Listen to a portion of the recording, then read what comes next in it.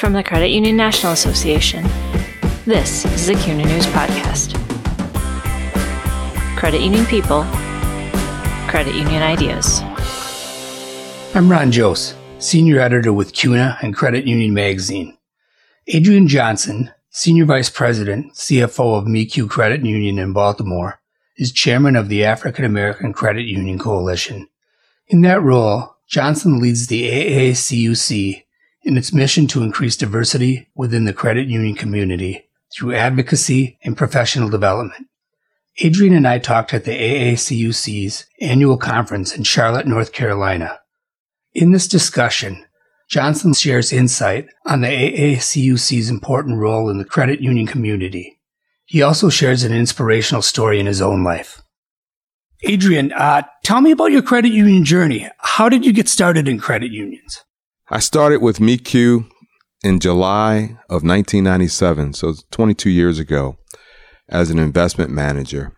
I've been in the space, of course, 41 years. I started at a community bank, and I was just graduating from high school.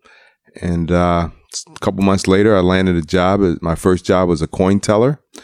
So I've been in the space 41 years. Out of that 41 years, 36 of those years has been on the accounting or finance side of the business.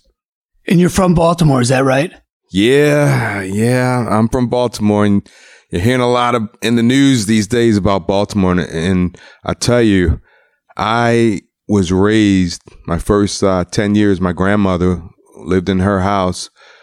First 10 years of my life was in West Baltimore. So the side of town that you're hearing so negatively about, that's where I was raised. I still get my hair cut down there in West Baltimore. I went to school, elementary school in West Baltimore. My formative years, teenage years, was on the southwest side of town. And then, of course, I raised, with my first wife, 2 kids, raised a family a little over 18 years in northeast Baltimore. So up until 14 years ago, I lived inside of Baltimore City. You're Chief Financial Officer and Senior Vice President at MECU. You've worked your way up there. You've had a long career there. Tell me about your day-to-day job. What do you do on a day-to-day basis right now? So just kind of as an overview, my responsibilities include, of course, the accounting and finance side. And that entails, of course, accounting, liquidity, asset liability management, so balance sheet management. Also oversee a fixed income bond portfolio.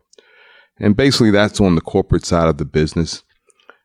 Just, I guess, to back up too, we're a $1.2 billion shop. The fixed income bond portfolio is a little over $300 million. And so, want to make sure that the liquidity is coming off of the bond portfolio. Want to make sure we have enough money to loan to our members. And we also buy participation loans as well. We have a newly formed department in the institution, which is a financial wellness department. And so, when we talk about accounting and finance and all the stuff related to that, that's more on the corporate side. And so this newly formed financial wellness department really touches our members, and we want to help them improve on their financial lives so they can live better. And so really excited about that because we're trying to help make an impact and move the needle with folks who are struggling with whatever, whether it be savings, whether it be their credit. We want them to be the best consumers that they possibly can be. Day to day also, I make sure I keep on top of what's happening in our economy, make sure I report that back to leadership and also to our board, through our ALCO committee. I mentioned earlier, I've been in this industry for 41 years. I started off as a coin teller, to make it, I started at the bottom, and to make it to the top of the organization, you have to build relationships with people. And so soft skills is very important. So interacting with folks. I'm not one of those, you'll never see me as the loudest guy in the room. And of course, when I started my career, I was such an introvert, but I always try to make sure I give respect to people. And I've always, for the most part of my career, I've been in settings where, everybody knows who was in charge. And so I didn't have to beat people over the head with stuff. You worked for Bert Hash, who's nothing less than a legend in this industry. Tell me about his influence on your career. So Bert is a legend in Baltimore. And of course, I actually met Bert prior to MeQ. And so here's a guy who everybody knew. And of course, I did not know. But, I was the highest ranking African-American in the community bank that I worked for. And so I just, as far as folks inside of that bank, they knew me. But once I went out that door or left the office, nobody knew me outside of that. So through another organization, it was a banking organization, I actually had an opportunity to meet Bert, and he was one of the first people I met. And so I intentionally tried to network with him, build a relationship with him just to kind of get the lay of the land. He's a guy that looks like me. And so it's just an opportunity to kind of interact and get his viewpoints on things from an African-American perspective.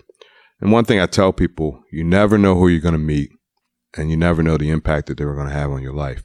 And so I did not anticipate Bert being the CEO of MeQ. We did a rebranding, so we're MeQ Credit Union now.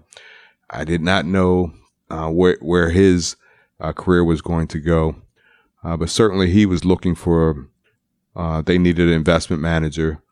And my job prior to that was working for a CFO. I was the CFO's financial analyst, and I got an opportunity not to run the portfolio directly, but certainly I was like a sponge, just trying to learn as much as I could and what was the strategy and how that tied into the balance sheet. And so that gave me the experience that I needed to land the job at MeQ. And so I worked for Bert directly for him about 17 years. And so it's just, how amazing is it to work for a guy that looks like you. And so, you aspire, is inspired by him, motivated by him. But there was times when, yes, we talked about the business, but we also just talked about life from an African-American male perspective. And that just meant a lot to me because, not only going through not only professional issues, but also personal issues. And so I got to get him to know him as a person, and he got to know me as a person, as well. And so, but, on the professional level, every 2 weeks, we have 2 board meetings a month at MeQ, and just to watch him, how he, interacted with the board and how, receptive ideas and strategies and just that whole makeup was just, amazing to me. And so I really appreciate the opportunity to work with him. But I got to tell you, he changed the trajectory of my life. Tell our audience about MeQ Credit Union. It's very special. You mentioned Baltimore, and I'm sure it's an institution in Baltimore, and it's a gem of our industry. Can you kind of tell me about the status that MeQ Credit Union has? So MeQ is the largest financial credit union institution in Baltimore. And we're actually a lot larger than some of the community banks in Baltimore as well. And so Bert came in with a community service type of background, community outreach, community service, giving back to the community.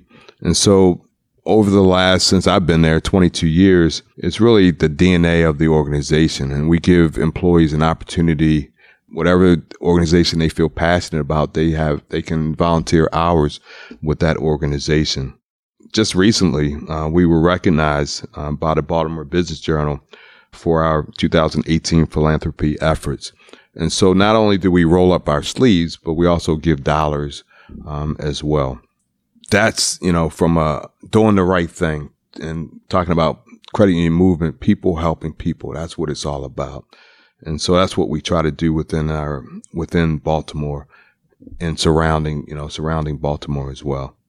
Our new CEO, John Hamilton, he's come in and kind of firmed up the organization, if you will. And so he's improved our infrastructure. He's improved our risk profile. We've been a well-capitalized organization, but we're really, from a risk standpoint, from our infrastructure standpoint, we're well positioned for growth. And then in May, I was talking about, we went through a rebranding. In May of this year, our name is changed from MeQ of Baltimore to MeQ Credit Union. And that was rolled out to all of our employees. And so we have a new mission, is to empower our members to improve their financial well-being and live better.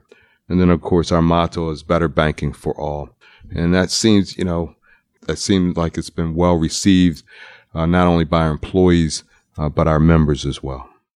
And you said you recently went through a rebranding. What is MeQ Credit Union's current strategic priorities? Well, we want to grow and want to help our members.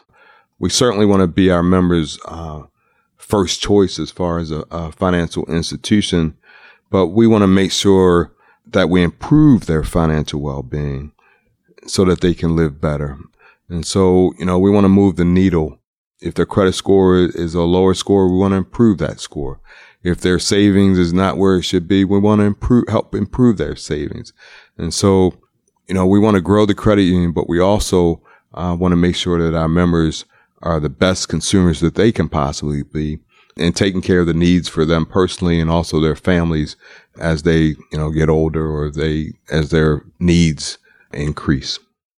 You're the chairman of the African American Credit Union Coalition, and anybody who's experienced this conference understands the significance of the AACUC.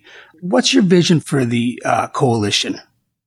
We've got a history. We got over 21-year history. If you look at the conference, this is our 21st conference. And some people think of us as the NAACP of the credit union movement. We like to think of ourselves as the AACUC is the preferred diversity and inclusion partner for the credit union movement. And so as we embark on this movement for the next 20 years or so, we've enhanced our position, it seems like, every year. And so we want to make it easier for members coming in to get those positions, those C-level or VP-level positions. We want to see more CEOs and African-American CEOs across the country. And so basically, we want to strive to increase diversity within the credit union movement and provide equitable opportunity for all. We want to maintain our position as a go-to organization and identify executive talent for credit union organizations. We always hear, we can't find anybody. But I'm here to tell you that we've got members in our organization, AACUC, educated, experienced, talented, innovative, that all they're looking for is that opportunity. And so we want to help them. One of the things I love about this organization, I always talk about it, and I think it's value added, is the power of the network. There's a network within this organization. And then there also is a power of influence. We've got people in this organization, if they put a good word in for you, it's good as gold. And so that resonates with people. And so we want to help people move in that direction. We're certainly championing internship programs among credit unions. A long time ago, we started internship programs, reached toward the future. Now it seems like everybody has an internship program. And so we want to make sure that African-American students, and we're an inclusive organization, so it can be people of color. It can be people that are not of color. We try to help everybody. And so we want to certainly continue to champion the internship programs. We're working diligently to maintain sound and healthy partnerships that can safely adapt to members' changing needs. You've witnessed some of the vendors here at this conference. They have been partners with us, trying to help us get to where we need to go. And so building those relationships, they have resources that have helped this organization. Certainly want to engage young professionals and provide networking and mentorship programs. We want to advocate for credit unions and collaborate with our partners. And then we're always, that's what this conference is about, professional development. And so some of our sessions, we've got great speakers, we've got great relevant topics to help develop our professionals. So as they aspire, as they try to get these positions out there, that they have that experience and they have the knowledge under their belts. And moving on to another very inspiring topic, Black Friday in 2017, you and your wife Zelda experienced a very difficult personal challenge. Can you tell me that story? Yeah, I can. And of course, my wife is here and she probably can tell you better. But I'll kind of start it off. And so Black Friday every year, I go to work. And this particular Black Friday, we were scheduled to have dinner with friends. And my wife came into town, so she's driving her own car. I have my car. Make a long story short, we go to dinner, have a great time, no signs of anything going wrong. So we get on the Beltway, 695 East, headed towards 83 North. We live in southern Pennsylvania. And my wife, she was ahead of me. I just happened to be behind her, and she pulled over. I could tell she was in distress, and she explained to me what happened to her and the symptoms. I didn't know. I thought it was a stroke. And so it just so happened, and, you can say what you want, but I think it was God's plan. We were going in the right direction. She pulled over at the right time.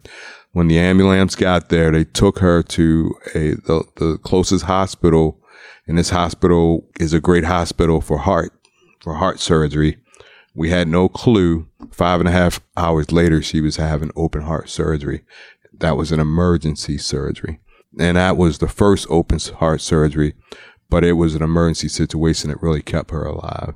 And so she had to endure another open heart surgery just this past May, and she was in the hospital for about a month. And so we've been married 31 months. And in the 31 months, she's had 2 open heart surgeries within a 19-month period. And so if you ever heard of Sickness and Health, Married for Sickness and Health, Richer for Poor, for better, for worse, we've been tested. You've been through that in 31 months. I've been battle tested over the last 31 months. Yes, sir. And maybe, Zelda, you can talk a little bit about this, but how have these events changed your lives in the past 3 years? And what's different about your lives today from that Black Friday? Well, first of all, thank you, Ron, for having me. We're happy to have you. I'm able to be here and be a part of this, but I tell you, it has definitely changed our lives. And a lot of people would think it does change your life initially for the worse, because you feel like the worst. And I feel like that, yes, the first one was to save my life. The second emergency, I would call it, because of the fact that I was feeling something was wrong during my recuperation year, but I kept sounding the alarm. And I employ anyone that feels that way. If you feel like something's wrong and you know yourself and your body, don't take everybody's word for it, even sometimes not even your doctor. You have to keep ringing that alarm. And so I did that. And, lo and behold, come to find out that I needed to have some more repair work done. So when that happened, again, wasn't happy about that, but I was told that due to my age and that my heart was good, that I needed just to have this done, the rest of it done, so that I can have a nice, productive life. So I feel very blessed and, again, humbled just to even be here, because I feel as though I've had a second chance at life. So with that being said, you would think that it would be the worst thing that could happen. Yes, worse in one aspect. But I'm the type of person that I try to see more than one side to a story. I see also that it's been a blessing in disguise. And a lot of people say, wow, how can you say, what you went through has been a blessing? Because it took that, I would say it was used to help me know and be more aware, more thankful, not to take life for granted. And that, as the young lady spoke earlier this morning about having a purpose. And I feel as though that we have a purpose. Adrian and I, just short story with that. We connected together. We dated during our younger years. 40 years ago. Wow. Really? 40 years ago. Yeah. I met her 40 years ago. I met her in May of 1979. Yes. Actually took me to my senior prom. And, but we left and we went separate ways. I moved to Virginia, moved to Atlanta, Georgia. And somehow I ended up back in Baltimore. And during that time, reconnected with Adrian. And, we just, shake our heads a lot of times. He always says God has a sense of humor, because of how it happened. Because I said, no, I don't think I'll ever be going back to Baltimore. But as he said, fate would have it, and I believe God would have it, that we did reconnect afterwards. That's why you say we just been married 31 months, and it's like, oh Lord, there's a lot happening in this short time.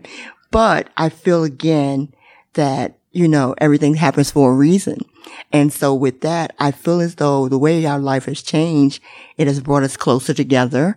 We already were pretty close, but we understand each other, and we feel as though we do have a purpose together and that we're on this life's journey together. And I'm just very thankful to be here. So this has indeed been a very purpose-driven and heartwarming conversation. And I thank both of you for joining us. Is there anything that you would like to add? Yeah, a couple things I'd like to add. And so one of the quotes that I heard last year, 50-year anniversary of Bobby Kennedy's death.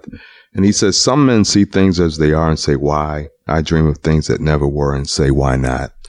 And so as I look at my journey, there was a lot of things that happened, that were not there. They weren't there. And so we had to dream, or you had to envision what that would look like. And so, we're making those dreams or some of those visions come true. And so I like that quote. The other thing I tell people, and I always, especially young folks, I tell them to live simply, care deeply, speak kindly, and give of your time and your treasure. And so there are times when you got to roll up your sleeves and get your hands dirty. And there's times you got to take out the checkbook and write checks. And so, I hope people will donate to AACUC, give, get involved in the movement, whether it be the credit union movement or the AACUC movement, respect others, but, just live a simple life. One thing about our relationship was Zelda, no drama. We don't do drama too well. And so when I say live simply, that's what I'm talking about. Because all that does is get you stirred up, cause stress. And then your blood pressure is high, and, just a lot of mess. And so, those are my words, my parting words.